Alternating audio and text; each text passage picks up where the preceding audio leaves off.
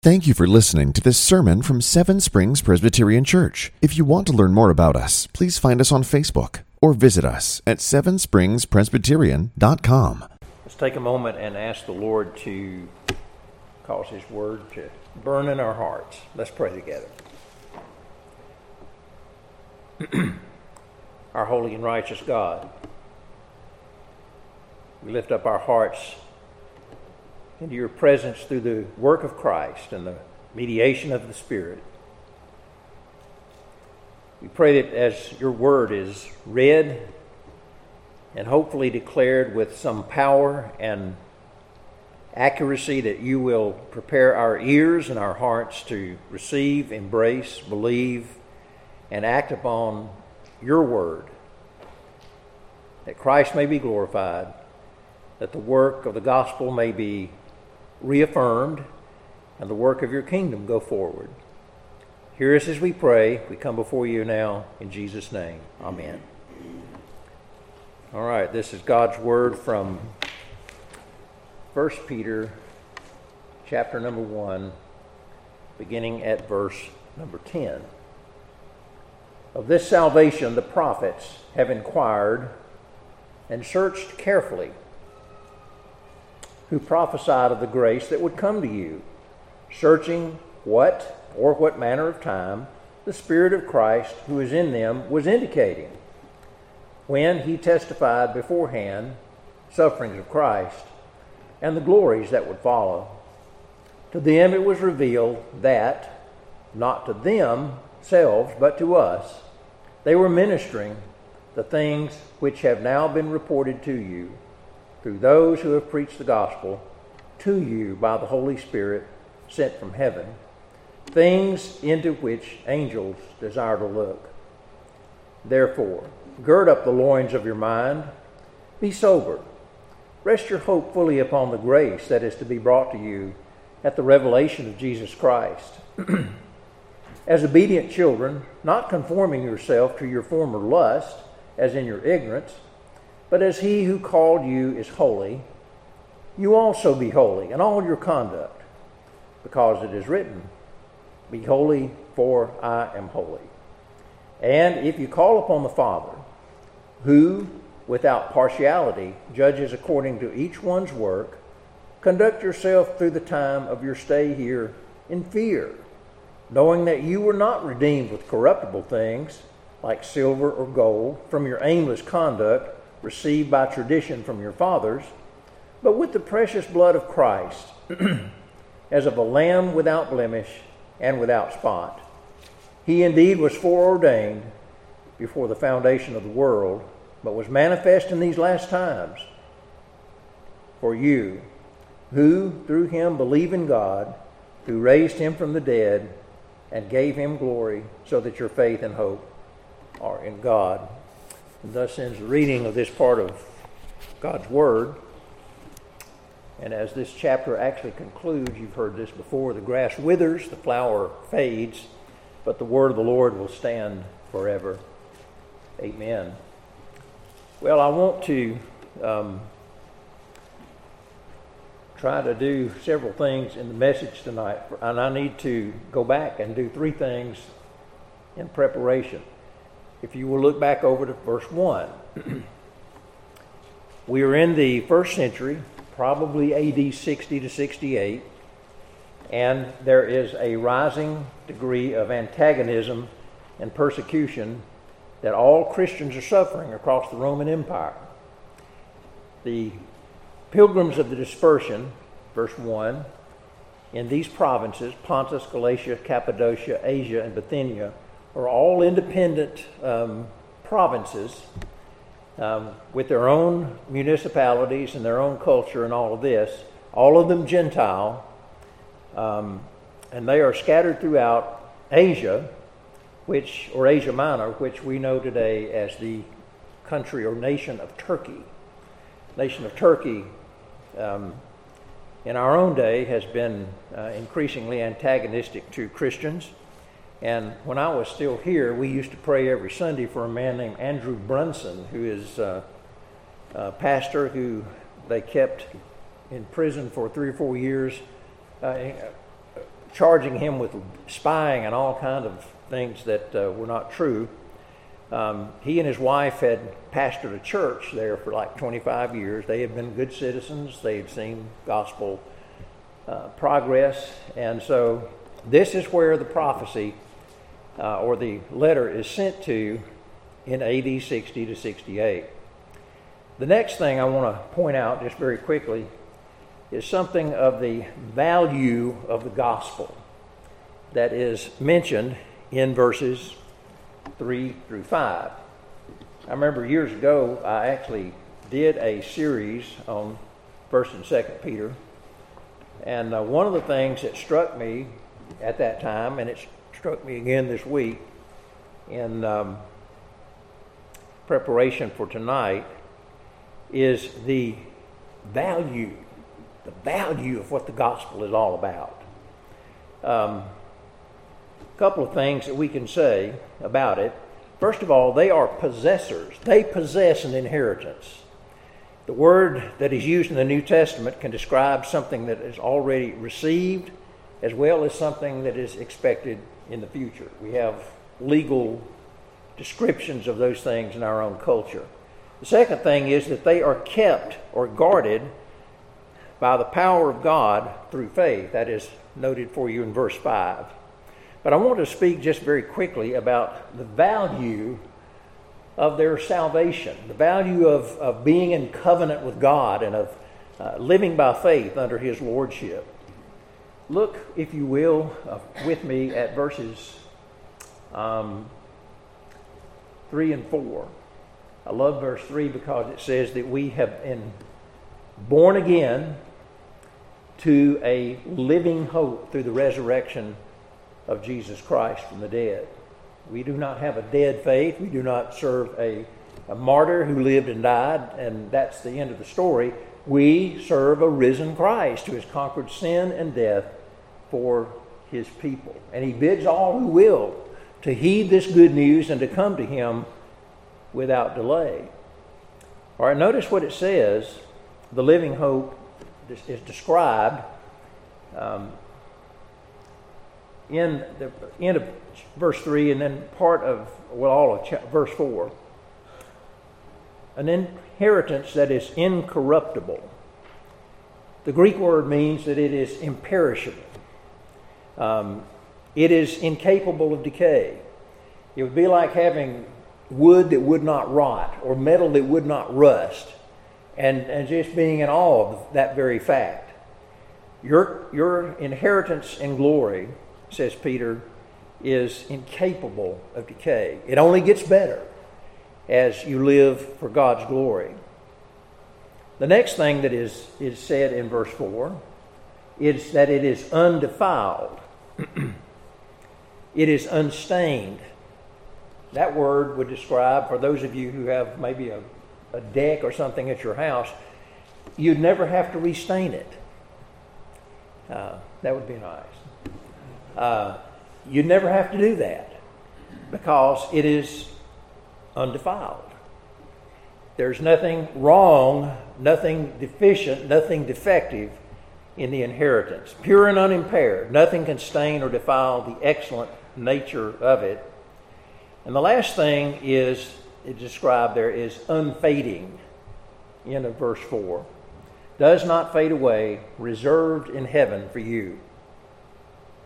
That word was used in the first century at least, of flowers, and it suggests a supernatural beauty which does not diminish over time. Now I know we have them in here. We have fake flowers, but these are real flowers that never turn brown and have to be thrown out.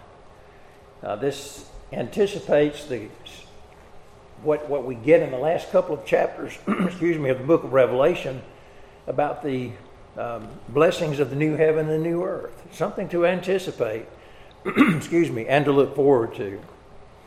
Okay, so the value of the gospel. I know that some people say, well, this is something that preachers are going to say, but this is the most valuable thing you have. It's more valuable than your property, your hobbies, your family. It's the most valuable thing you possess. And he wants these hearers to remember this as persecution sets in, intensifies, and arises, which it was doing at that time. During 60 to 68, some had described him as a mental case. Emperor Nero took over as the emperor, and he was like a lot of politicians. He was in over his head from the get-go, and he did not rule well. And to make up for his deficiencies, he blamed the Christians for it. If we didn't have these Christians, we'd be doing all right. So persecution was increasing. You can go back and read about this as it was reflected, upon Jewish converts. Read the book of Hebrews, and you will find that same emphasis there. So,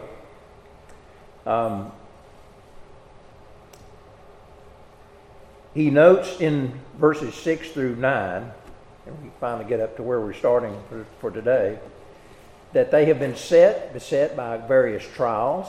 And the reason for that, according to verse 7, is that the genuineness of your faith, being much more precious than gold that perishes, even gold with the prices that it is today in inflation, though it is tested by fire, may be found to praise, honor, and glory at the revelation of Jesus Christ. What is he telling them? I remember going through this part of this some years ago. The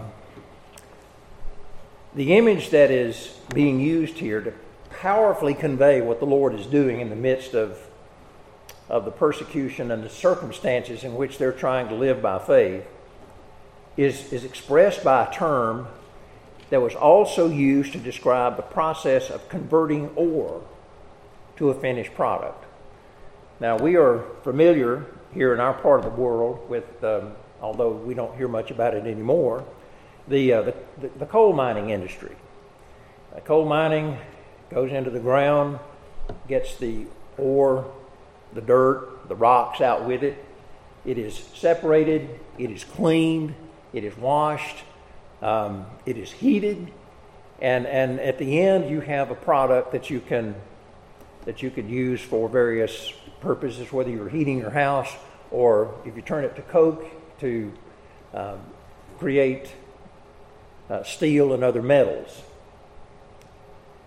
But that's not what this is talking about here. But it uses that image because what it uses, the image here is that of, as you can read it, it's gold and silver. And it says that our faith is more valuable than these things. The book of Proverbs says this, that there are things more valuable to us than gold and silver. And we nod our heads to that, but some of us deep inside, we really don't believe that. We want that. We want those material possessions. And our confidence too often is found in those things. But I want you to notice, and I used to do this, I think I did this when I did this years ago, had a little rock that I got going to one of our assemblies. There were some of us before the committee meeting started that went out to a place that did actual gold mining. And they had a little rock. They gave us all it was a thing for tourists, like I was that afternoon. And they would tell you that inside that little rock, there's actually gold ore. But the cost effectiveness of getting it out would make it not profitable for the mining company. So they give these out as things for tourists. But one thing you could get when you went back through the tourist shop was a little vial, little glass thing of 24 karat gold. And it's gold and sparkly, and you can turn the thing up and down. And what Peter is saying is that we are somewhere between that rock and the finished product of the 24 karat gold. It uses that kind of imagery. We are being refined. Sometimes persecution does that job, or does at least part of that. I want you, if you don't want to follow my text here, I want to just mention several biblical texts, all of these from the Old Testament, where the Lord speaks through his prophets using this very image when he speaks of the intense dealings he proposes for his erring people. And I should have noted before I start this, mining, whether it is coal mining or gold mining, is a very intensive process. I mean, there's a lot of pressure, there's a lot of heat, and yet you go from like the rock to this finished product, a beautiful trophy, if you will, valuable, polished, and a finished product. So several times the Lord speaks through his prophets using this very image when he speaks of the intense dealings he is proposing for his erring people. First of all, in Jeremiah chapter 9 and verse 7, the prophet writes, "Behold, I will refine them and try them." And in verse 11, chapter 11 and verse 4, he says, "I brought them out of the land of Egypt, out of the iron furnace." That speaks of the redemption, refining them, trying them by fire. In Psalm 66 and verse 10, the author writes, "For you, O Lord, have tested us." This is the word that means to refine. "You have tested us. You have refined us as silver is refined." That speaks, in that particular context, of the fact that God's Word and the power of the gospel in our sanctification, it purifies us. It cleanses us. Prophet Zechariah, chapter 13 and verse 9, the prophet says, "I will bring them through the fire, will refine them as gold is tested. They will call upon my name, and I will answer them." Here's a reference to restoration. We're redeemed, we're purified, we're restored. And there are probably other references I could bring into this.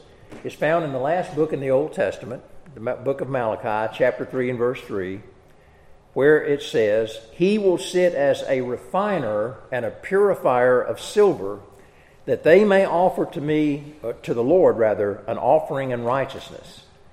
This speaks of worship. So we go from being unsaved to being redeemed, purified, restored, and we are gathered around the throne of God in worship. Malachi describes God himself seated in authority as the refiner of his people. And why is this? So that their worship may be made pure and acceptable in his sight.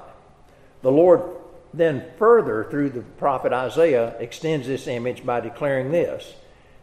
This is found in Isaiah 48, 10 and 11. "Behold, I have refined you, but not as silver. I have tested you in the furnace of affliction. For my own sake I will do it. How should my name be profaned? And I will not give my glory to another." This takes the image to another place, another level, because now the Lord is not talking about dealing with raw metal.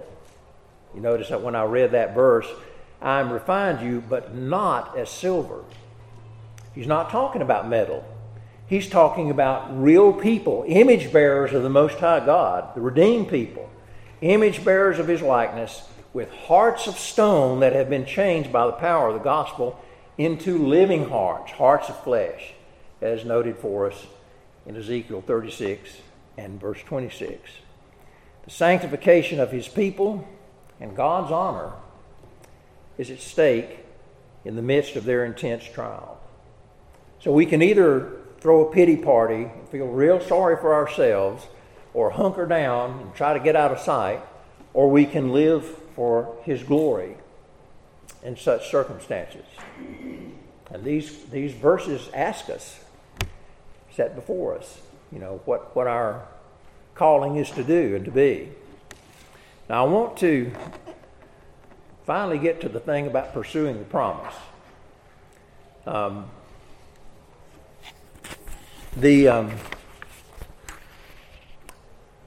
The blessings of this text for tonight, Peter records that there is a most glorious aspect to the end of your faith. That's the last phrase in verse 9. What does it say? Receiving in the end of your faith the salvation of your souls. That's the culmination of everything from redemption to sanctification to restoration to worship around the throne as described in the book of Revelation. What Peter is talking about is not merely the reality of a new legal standing before the throne of the triune God. It's not just going down an aisle, signing a card, or raising your hand. There's so much more that he has in view. As noted, Peter has said that the faith of these saints is like a result of intense process of gospel sanctification, which he compares to the refining of metal. This involves a comprehensive change where his people, image bearers of his likeness, have had their stony hearts changed and renewed and replaced with hearts of flesh. This also describes the end result of the Christian race. I'm thinking now of verse 9, as recorded by the Apostle Paul in 2 Timothy 4 and 7 and 8. You're familiar with these verses. I have fought the good fight. I have finished the race. I have kept the faith. Finally, there is laid up for me the crown of righteousness, which the Lord, the righteous judge, will give to me on that day, and not to me only, but to all who have loved his appearing. So, motivated by love, these saints that are being addressed in 1 Peter, they have persevered unto holiness. They're captivated by the utter majesty of Christ, even in the midst of these trials.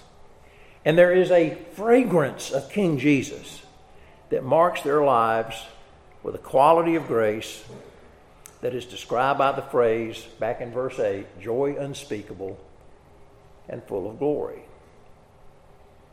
Even in the midst of everything being lost, there is a fragrance of Christ about these folks. Why is that? Because their lives are different.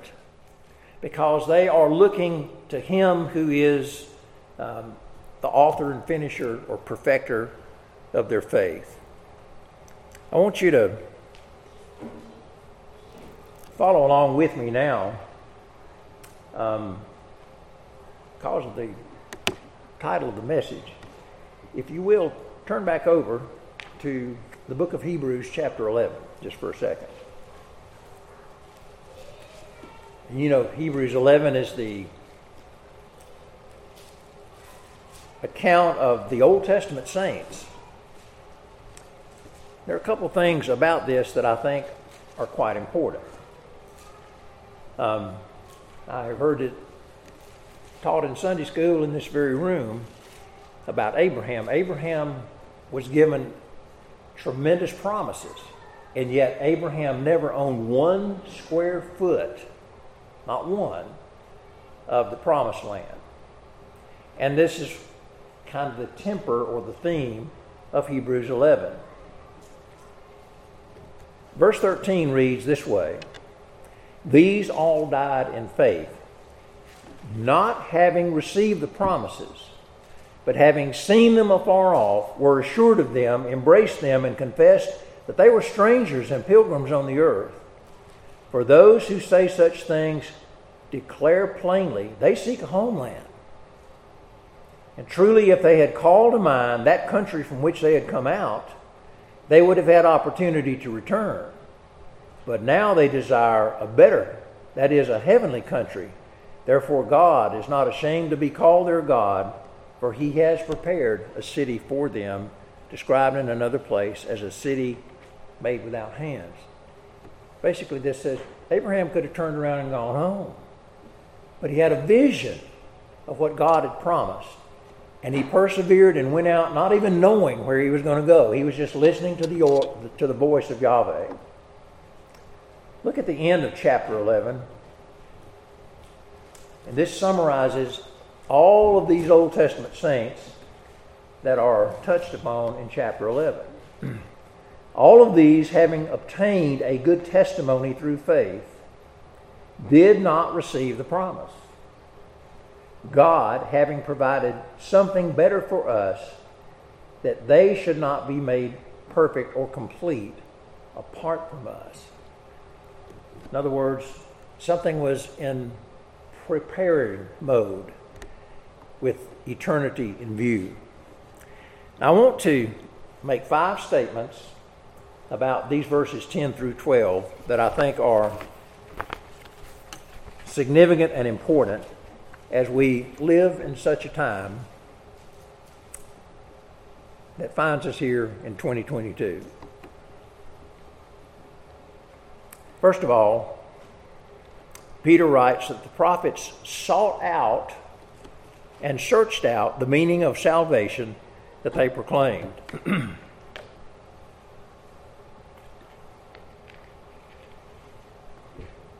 They were intrigued by the biblical hope as promised. It moved them to a deep investigation of these promises, although they only had bits and pieces of them. The text does not tell us how this was approached.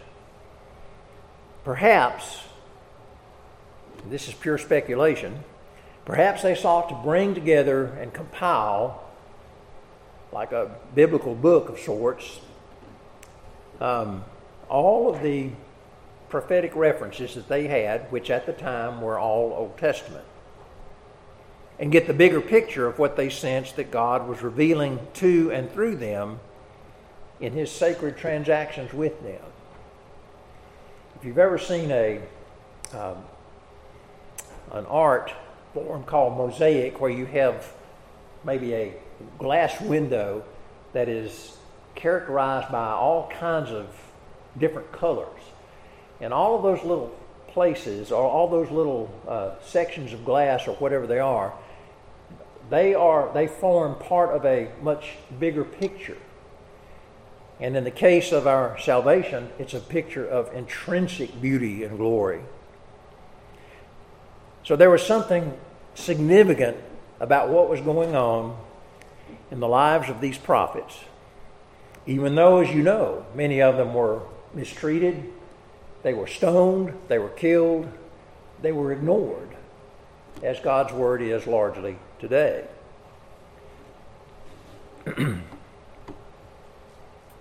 But the prophets knew that this was not simply about their one moment when they lived.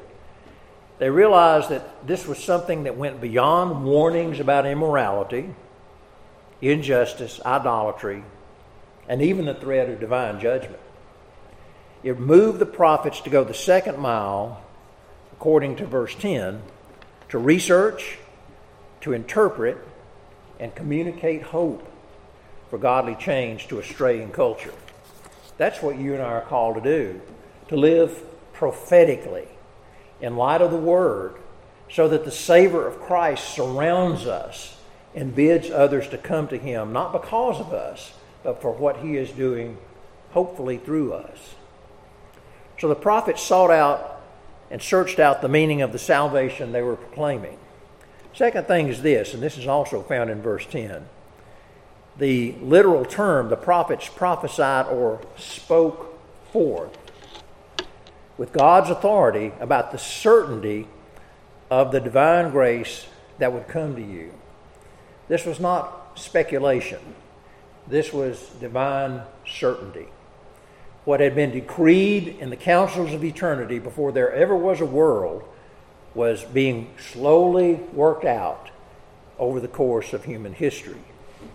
In the midst of all the chaotic decline of culture and the resulting spiritual darkness, they spoke of a real hope, like I mentioned there from verse 3, a living hope, not based upon a new earthly political order, a bigger army, or a new God to pursue. The Roman Empire was full of all of these things. But the hope was grounded in God's divine grace and His unmerited favor to needy souls, fixed in the certainty of the eternity and His promise, the person and work of the coming Messiah. This is significant because it reinforces the fact that the prophets realized They were part of something bigger than themselves and their own immediate and local concerns. In fact, this was bigger than Israel or Judah. It affected the whole of the created order and all of time leading into eternity. They realized it was something bigger than the rise and fall of earthly kings and kingdoms. I think we need to be reminded of that in our own day. They prophesied of an eternal kingdom of regenerated sons and daughters, changed forever by the righteousness of the coming Messiah and the atoning blood of the cross. You say, well, where do you get that? Look, go back and reread Isaiah 53, and there are other places as well that speak of who Messiah is, man of sorrows, and what he would accomplish in the world for his own. Third thing I want to mention is this, from these promises, and I think we understand this, or we can understand this. Even though the knowledge that they had was incomplete at best, it says they were searching. The English Standard Version renders it this way: inquiring what person or time the Spirit of Christ in them was indicating when he predicted the sufferings of Christ and the subsequent glories. Verse 11. That's astonishing. The Spirit of Christ was in these men generations, centuries before he ever was incarnated and came to earth through the Virgin Mary. The Spirit of Christ was within them. They were, in their own day, preaching the gospel with the level of knowledge and the presence of God's Spirit in their ministries. One of the reasons they affected such opposition, especially the minor prophets. Salvation and the glory of God's people, vitally connected to the revelation and the proclamation of God's Word through the ages. New Testament affirms that it is through the foolishness of the message preached. 1 Corinthians 1:21. We've read this before, studied it before, preached through it before, that the people of God are claimed and kept by its power. Romans 10:17. Faith comes by hearing, hearing by the word of Christ. Okay, we go back to the message. We go back to the word of Christ. Where do we find this? We find it in the book. We find it in the revealed truths of God as recorded by these prophets and others who wrote Scripture. They were not editing. They were not putting their own tweaking of it. They were not spinning it for their own purposes. They were actually, fourth thing I'll mention here, they were actually serving future generations who would receive the good news with joy. Look at verse 12.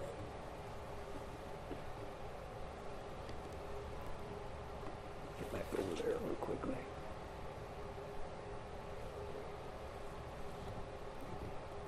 To them it was revealed that not to themselves, but to us, Christians of the first century, and you and me who hear this word tonight, but to us, they were ministering the things which have now been reported to you through those who preach the gospel. Suffering saints addressed by Peter were to remember this provision was actually made for them. They were living in a marvelous moment when much of this revelation was come together. They had a Bible of sorts. It was mostly the Old Testament, but they had something that had not been available in the days of Abraham, even in the days of Moses until the end of his earthly ministry. They were part of something bigger than their present circumstances. And the appeal to these men and women who are undergoing persecution is this: if they remember their true identity, who they really are in Christ, if they cling to the promises He's made to His own, it is to be hoped that they can trust Him and they can persevere in these present difficulties. And the last thing is this, and this is sort of focuses on verse 12. The same Holy Spirit that moved these prophets also directed those who proclaimed the gospel of saving grace to those Peter had addressed in the letter. They have disclosed heavenly things that pertain to the redemption of God's people. And now Peter makes an astonishing statement. He says that these are things into which angels long to look.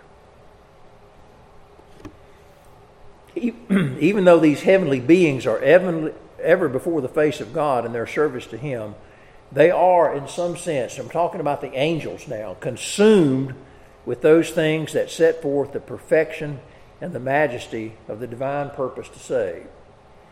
Now, most of us in this room sat through in the 80s and 90s some weekly programs about angels that were, maybe they were entertaining to some of you, but the theology was horrible.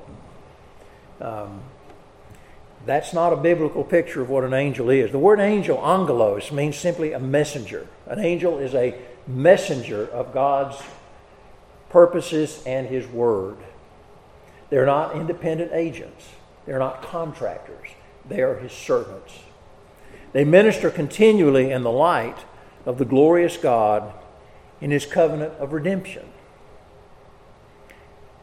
They know and they bow before the staggering trinity of divine persons in the Godhead. They communicate God's word and they act in His behalf in their appointed responsibilities. But there's something different about angels. Angels shall never know the meaning of being redeemed from their sins. They'll never know that. They'll never know the consolation of being given a new heart. They can observe it in those who are saved, but they'll never know the reality of that themselves. They do not know the blessings of sanctification in the same sense that the redeemed can know and appreciate them.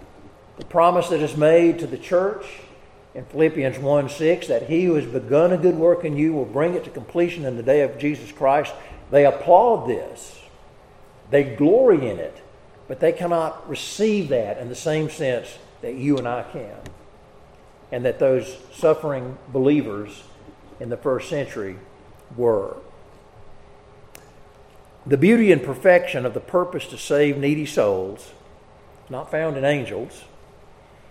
It is found in God alone, and it's communicated through the church's ministry of proclamation. In an amazing reference to this, Paul writes to the church at Ephesus that through the church, the manifold wisdom of God might now be made known to the rulers and authorities in heavenly places. This was according to the eternal purpose that He has realized through Christ Jesus our Lord.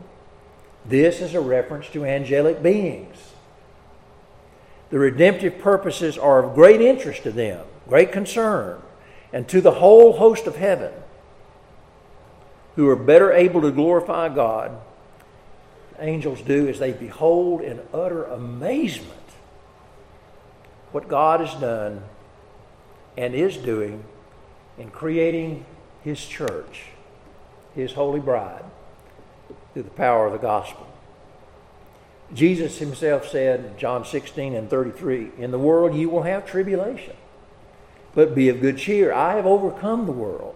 And if we remember these staggering truths and blessings, they can be a powerful motivation for you and me to keep the eyes of our hearts fixed upon Jesus, the author and finisher of our faith. Hebrews 12, who for the joy that was set before Him endured the cross, despising the shame, but He has conquered this and now has ascended and is seated at the right hand of the Father in the majesty on high.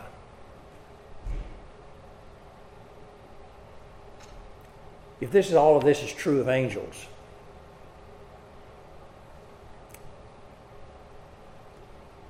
think of what it means to you and me as we apply these things to our own hearts. As our minds are transformed, as our bodies and souls are conformed to the image of Christ, we live in the moment, this moment, by faith, with the eyes of our hearts fixed upon the glory yet to come, the new heaven and the new earth. It is a glorious future. We're not living in denial. We're living in utter biblical reality. Cling to Jesus. Let's pray. Our Father and our God, we do bless your great name. We are interested, we are amazed, we're instructed by these verses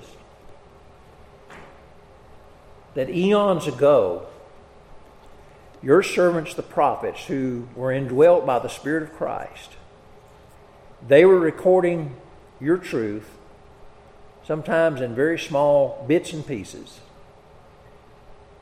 And over the course of time, those truths have pointed us with utter certainty to a Messiah that we know is the Lord Jesus Christ.